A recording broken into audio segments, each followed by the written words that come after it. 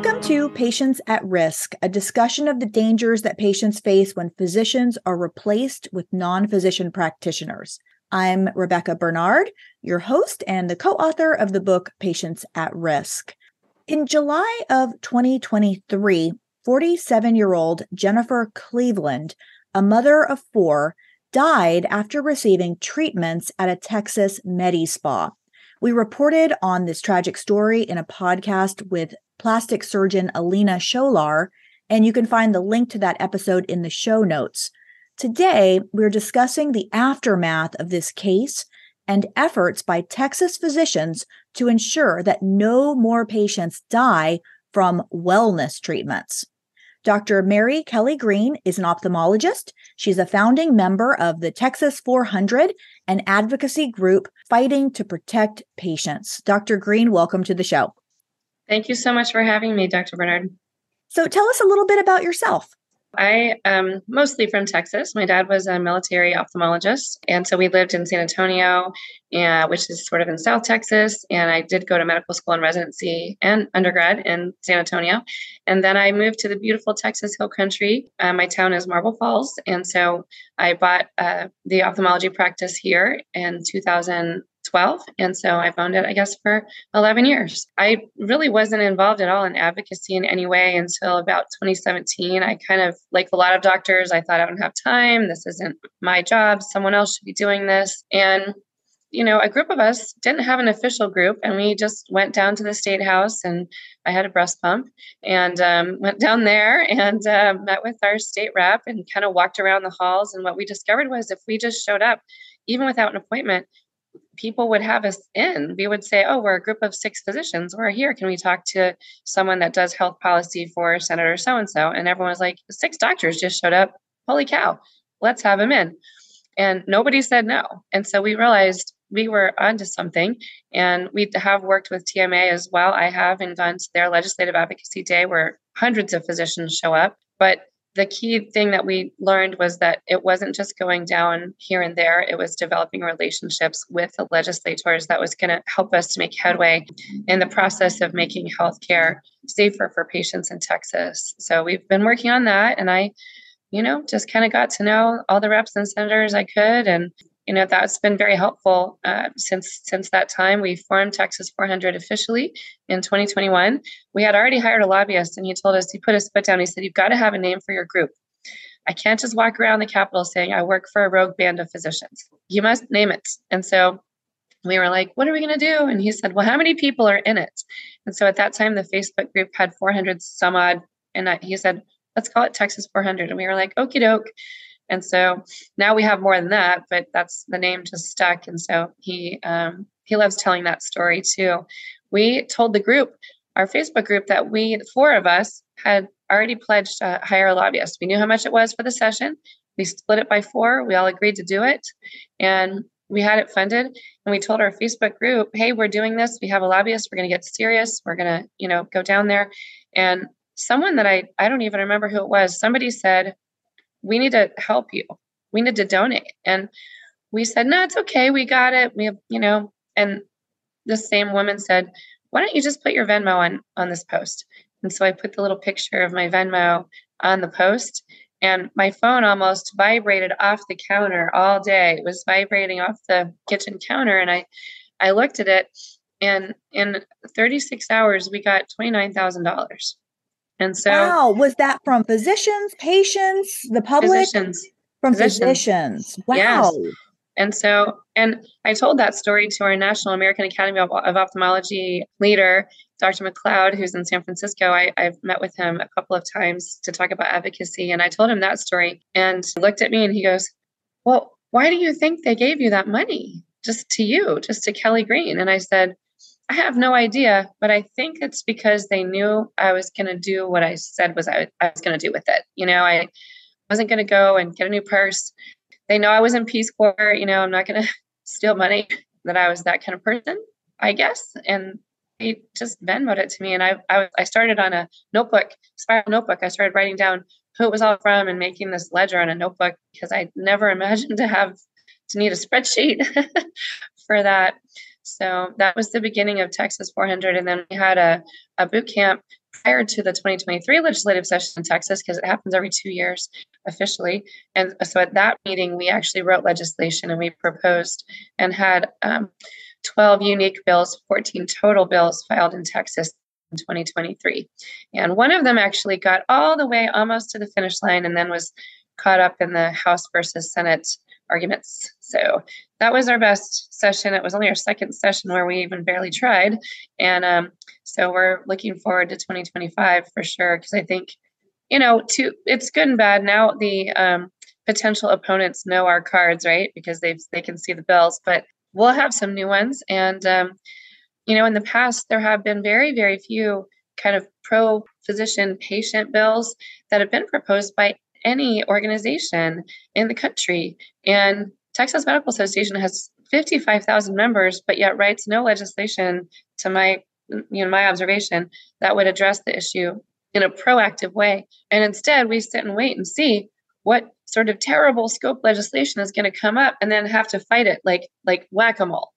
And so you want proactive legislation that supports patient safety, physician practice, and also you'd like for the opponents to have something to work on over there, right? Like, hey, we're over here beating the whack-a-moles down and you're over there just resting and waiting for your bills to pass.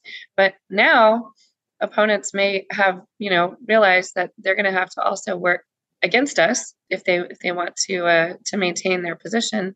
I think that is such an important philosophy because it does feel like we're always playing defensive.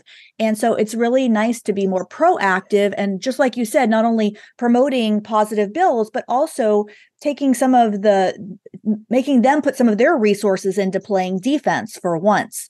So I really love that. And I'm hearing from other states, Mississippi and Louisiana, where their doctors, just like you guys in Texas, have decided to take matters into your own hands and really hire lobbyists and get more proactive. And it's really exciting to see that that's paying off.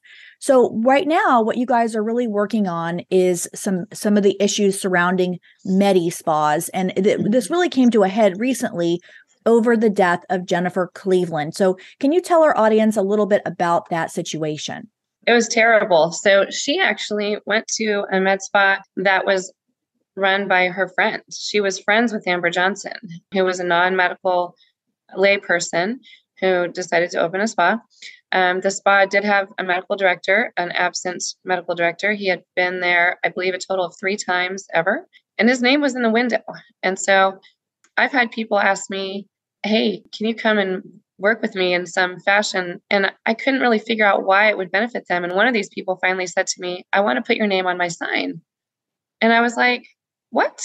This is my name. I don't want my name on your sign so I can legitimize whatever it is you want to do. But that's how this place was run. There was a name of a physician in the window, which definitely legitimizes it for a casual passerby and makes it seem like a place where medical things are happening under the direction of a physician.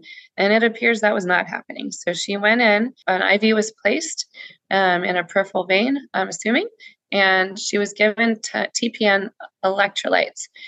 I assume she ordered it under the medical license of Dr. Michael Patrick Gallagher, who's a fellowship-trained cardiothoracic anesthesiologist who trained in Dallas and was licensed and working in Frisco. So he had to give his medical license to her to get this substance. You can't order this substance just to your house. That's the power, that we have as doctors, is that we can access medical goods, other equipment like lasers and things like that can only be sold to doctors legally. And so she got this TPN electrolytes, which included potassium. And so the understanding that I've gleaned from reading the medical board's comments was that her death was potentially linked to the potassium, which is what is used in lethal injection. Patients don't know because they don't know what TPN is. Like, if you haven't gone to medical school, you don't know what TPN is. When you're an intern, you have to write TPN orders, and it's the hardest part of your whole day.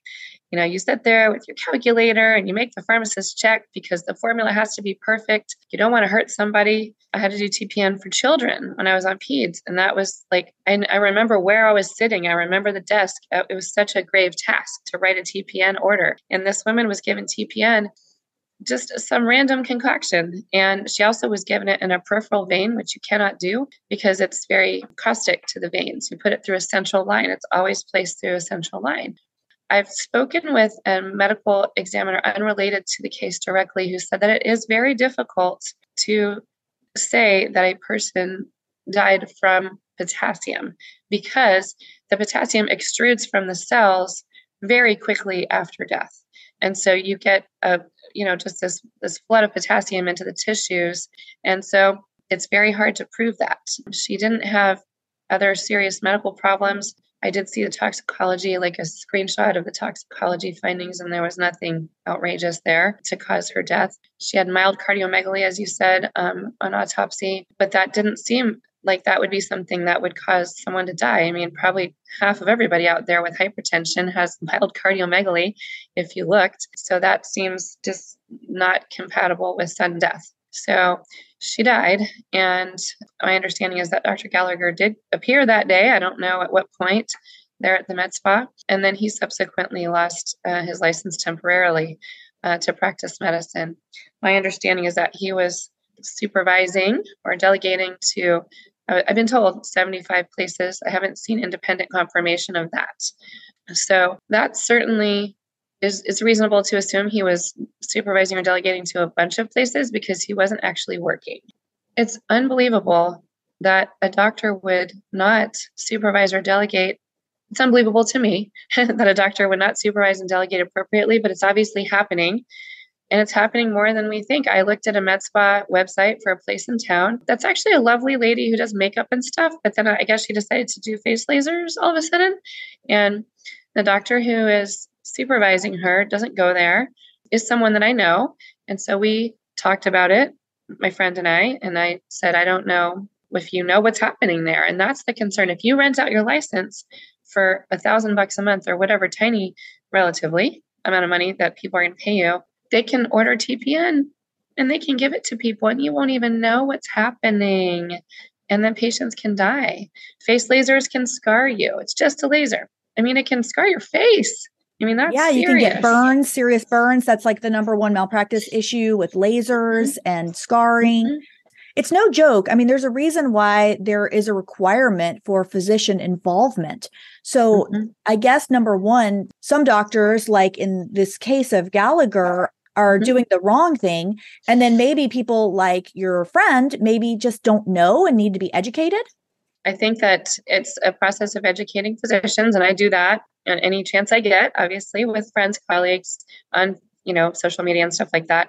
There's a plastic surgeon in Beverly Hills, also named Kelly, who is very into this on Instagram and TikTok and stuff. And so she and I actually connected because she posted about the story. Her name's Kelly Colleen. She posted about the story of Jennifer, and I just called her office in Beverly Hills one day and she called me back. And so now we're kind of teaming up a little bit. So it's definitely a target for legislation and rulemaking, though. I mean, I feel like being medical director of a place is a job. I've done it. So I've been medical director for a surgery center, and I go to the surgery center that I'm the medical director of regularly. I go every week. I go multiple times a week. They call me. If there's a physician who's not doing their paperwork or whatever, I got to call him and say, do your paperwork. There's safety committee meetings. There's quarterly meetings about infection control. There's actual things you do. It's not just, I got a paycheck this month for doing nothing. And you need to be physically there so that you can inspect the place and make sure it's looking like it's going the right way. So maybe there could be a law that says doctors can only be medical directors of 3 places. And all 3 places have to be within, 10 miles of your primary practice. And 10 is restrictive, I know, but in a big city, it could be farther away. But, some sort of distance restriction and number of places, and also an attestation on my medical license renewal. Yes, I attest that I'm still supervising these 3 places. Here are the names and addresses.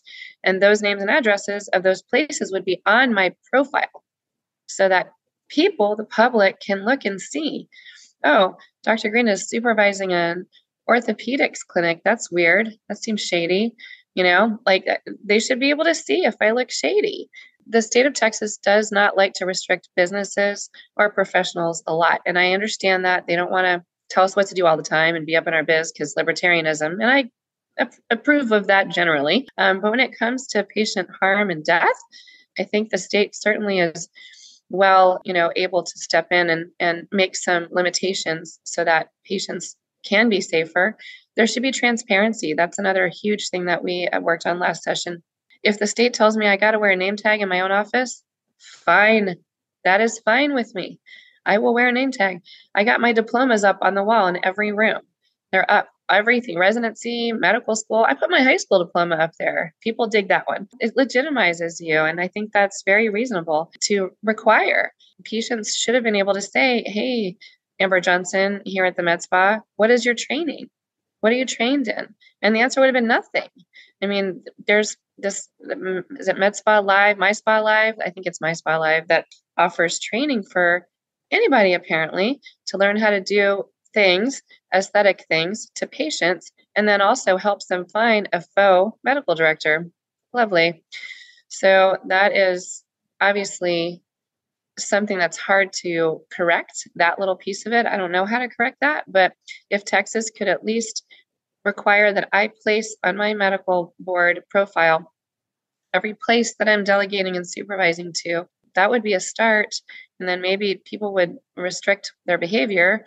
I guess the other component is the false advertising, because if you look at these infusion centers and wellness places, you see all these promises that these infusions will do all these things, and there's no evidence that to support any of their claims.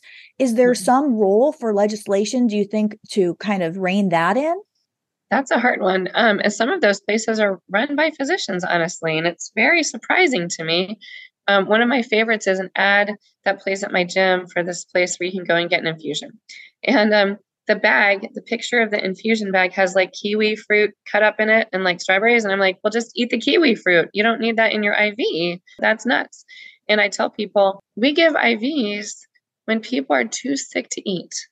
If you're too sick to eat and you're vomiting copiously, or if your intestines have been taken out and put in the trash can, then you need things in your IV. If you can eat food, it's actually better for you, and your body can absorb the nutrients better if they're absorbed enterally or through your guts. And so you don't need an IV. And I mean, if you need an IV because you drank too much, don't drink so much. I mean, you'll save some money, you won't feel bad, and then you won't have to go get an IV from some random person who drove up in a van to give you IVs. Whoa. But people like quick fixes. People like, oh, I feel bad. I'll go let this random person who's not a nurse or a doctor or anything give me an IV for $125. And doctors, unfortunately, are seeing it as a way to make money. They're seeing it as, well, everybody else is doing it. At least we can do it safely. And I guess that's true, but it is sort of disingenuous from the patient perspective. They think they trust us. They think that we've done some kind of research or we have some kind of evidence. I have patients all the time that I talk to about their eye surgery, and I'm like, okay, let's talk about what kind of lens you want inside your eye when the cataract comes out. And they're like, you just put whatever lens you think. I trust you. And I'm like, okay, but we still need to talk about it so you understand it. So patients just really trust us. And so if we betray that trust by telling them, oh, you get this IV, it's going to help you in some way, and you charge them money for it, then that's definitely unethical. But I don't know what legislation you would do for that. Well, I think this is really an important part of our advocacy work as physicians, because, of course, one of my passions is scope of practice and ensuring that patients have access to physician-led care. And sometimes people will say, well, what about bad doctors? And usually I say, well, yes, of course. And that's something we're concerned about. And doctors make mistakes with all this education and training, then, of course, how much more may a non-physician? But I think that they do have a point in that we must hold our own accountable and responsible, and we have to have integrity. And just like people gave you all that donation money because they knew that you had integrity and that you're fighting for what's best for patients. And I also think it's an important point because we often hear that this is about a turf war. And I think it's important to note that you are an ophthalmologist. So you're fighting this battle regarding wellness, and that's not something that you are trying to do or you're making money off of in any way. It's really about patient safety. It is. And when patients or other individuals tell me that same thing about bad doctors, I tell them an unfortunate story that I had to go through. There was a doctor near me that was not providing standard of care to patients. And after the fourth patient came in, because, you see something and you're like, nobody's perfect, right? I'm not perfect. Some of my patients have troubles after surgery. It's true. It's not possible to be perfect. But after the fourth patient came and she looked at me after I looked at her eye, and she narrowed her eyes and she said, "You've seen this before, haven't you?" And I was like, "Yes, I have." And so she reported him to the medical board, and I called the medical board and talked to one of their attorneys, who's a really great guy. And I said, I've got a case series for this doctor. Can I submit it? And he said, yes. So I had to submit their names, and all that stuff is confidential, of course, at the medical board level. And then I asked to be anonymous. And at a certain point, they asked me to remove anonymity. And so I did. And then at a certain point, they said, well, this is going to a hearing in person. Will you come and speak? So I already reviewed the medical board rules in Texas, which actually require a doctor to report other doctors who are not meeting standard of care. It's not optional. So doctors don't know that. And also, we just don't like to do nasty things. We're kind of fastidious, especially ophthalmologists, kind of fussy. And we don't like to do dirty things like politics or reporting other doctors. And I tried everything before I did report. I called his peer review committee at his hospital. I called the greater institution that employs him and talked to someone there. I tried so many different pathways to avoid a medical board report because it seemed like the nuclear option. I spoke to 11 mentors in ophthalmology, one of whom is a professional medical ethicist ophthalmologist. I really had no other choice at that point but to report. And I actually did get down to the medical board and I spoke. And it was extremely stressful. And I collapsed in the hallway, frankly, afterwards. And the legal assistant came out there and helped me. I said, I don't think they believed me. And she said, no, they asked you so many questions. They believed you. And so he did receive a sanction from the medical board. And then there was another sanction later with a different case, especially when physicians say, oh, I don't want to report another physician. I tell them it's actually not optional. You have to do it. And they asked me to report. I'm like, I don't have the information. That process of reporting was miserable, absolutely miserable. And I hated doing it. I hope never to have to do it again. But I tell people, you need to do this. It's not going to kill you. I'm not dead. I'm here. And, it was miserable, but it now allows me to be able to say to other doctors, I did it. I've actually done it. I've done the whole process. They said, you can phone in that last, that committee, you can phone it in, you can send a written testimony. And my husband, who's a retired police detective, was like, you can't phone it in. You're no better than he is. If you phone it in, you got to go down there. And I was like, okay. But it's good that it happens because it does allow me to honestly tell other doctors that I've done it and that they can do it. It's not going to kill them. That must have been so stressful. Like, I'm just imagining something like that. And I probably would just, you want to say that you would do it and you would go through all that. But the truth is that sounds like it was incredibly difficult and it took a lot. But like you said, it's our integrity, it's our responsibility. And ultimately, we're really here to protect our patients. So when we see something like that, it's our obligation. And the patients think that we're doing it, right? Like this lady who looked at me and she said, you've seen this before. I was like, I think maybe if I had done something earlier, she wouldn't have had that happen to her. And so I felt kind of bad. Right. But you also don't want to assume when you see, one post-operative something or other from another doctor. It could just be a fluke.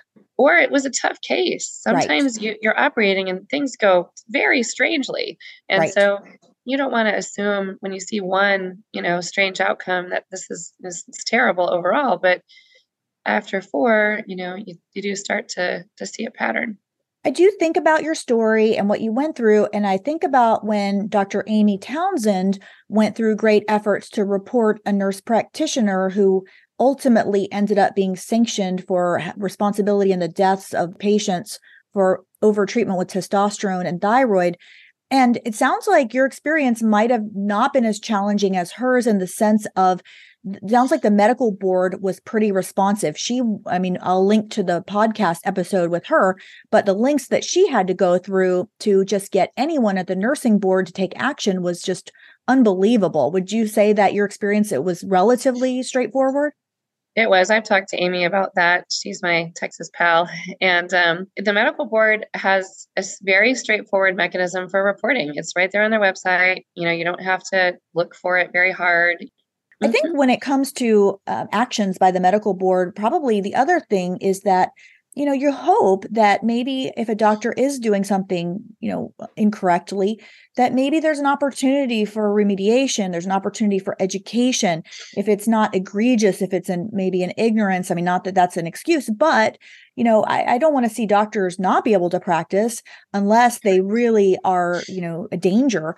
But if they do need to maybe get education or training or realize that they need to revise their protocols. There is the medical board punishments come out every month. We get a bulletin and that lists all the doctors who got sanctioned that month. And there are remediation, plans that are given to doctors that have go to this ethics training or go to this record keeping training, or you're not allowed to prescribe opiates ever again type of thing that, you can just restrict the practice to make it safer for the public. So there is remediation for some things, for someone who is disingenuous in the medical record.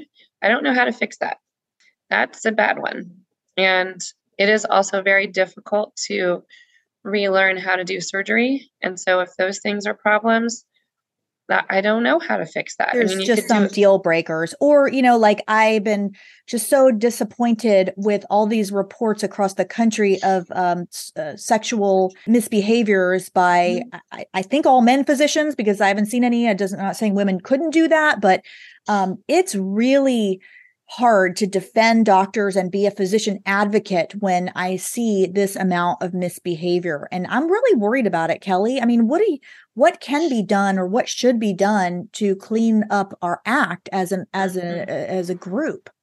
That's a good question. I actually had someone that I went to college with who was an orthopedic surgeon in North Texas. So he had been repeatedly sexually assaulting patients in his office and just awful things. And he went to prison. Patients need to know, I don't know how to get the word out. If you see something, if something is wrong, tell someone. Like, don't assume that it was a mistake. Oh, his hand just slipped. I mean, what? No, but patients are embarrassed.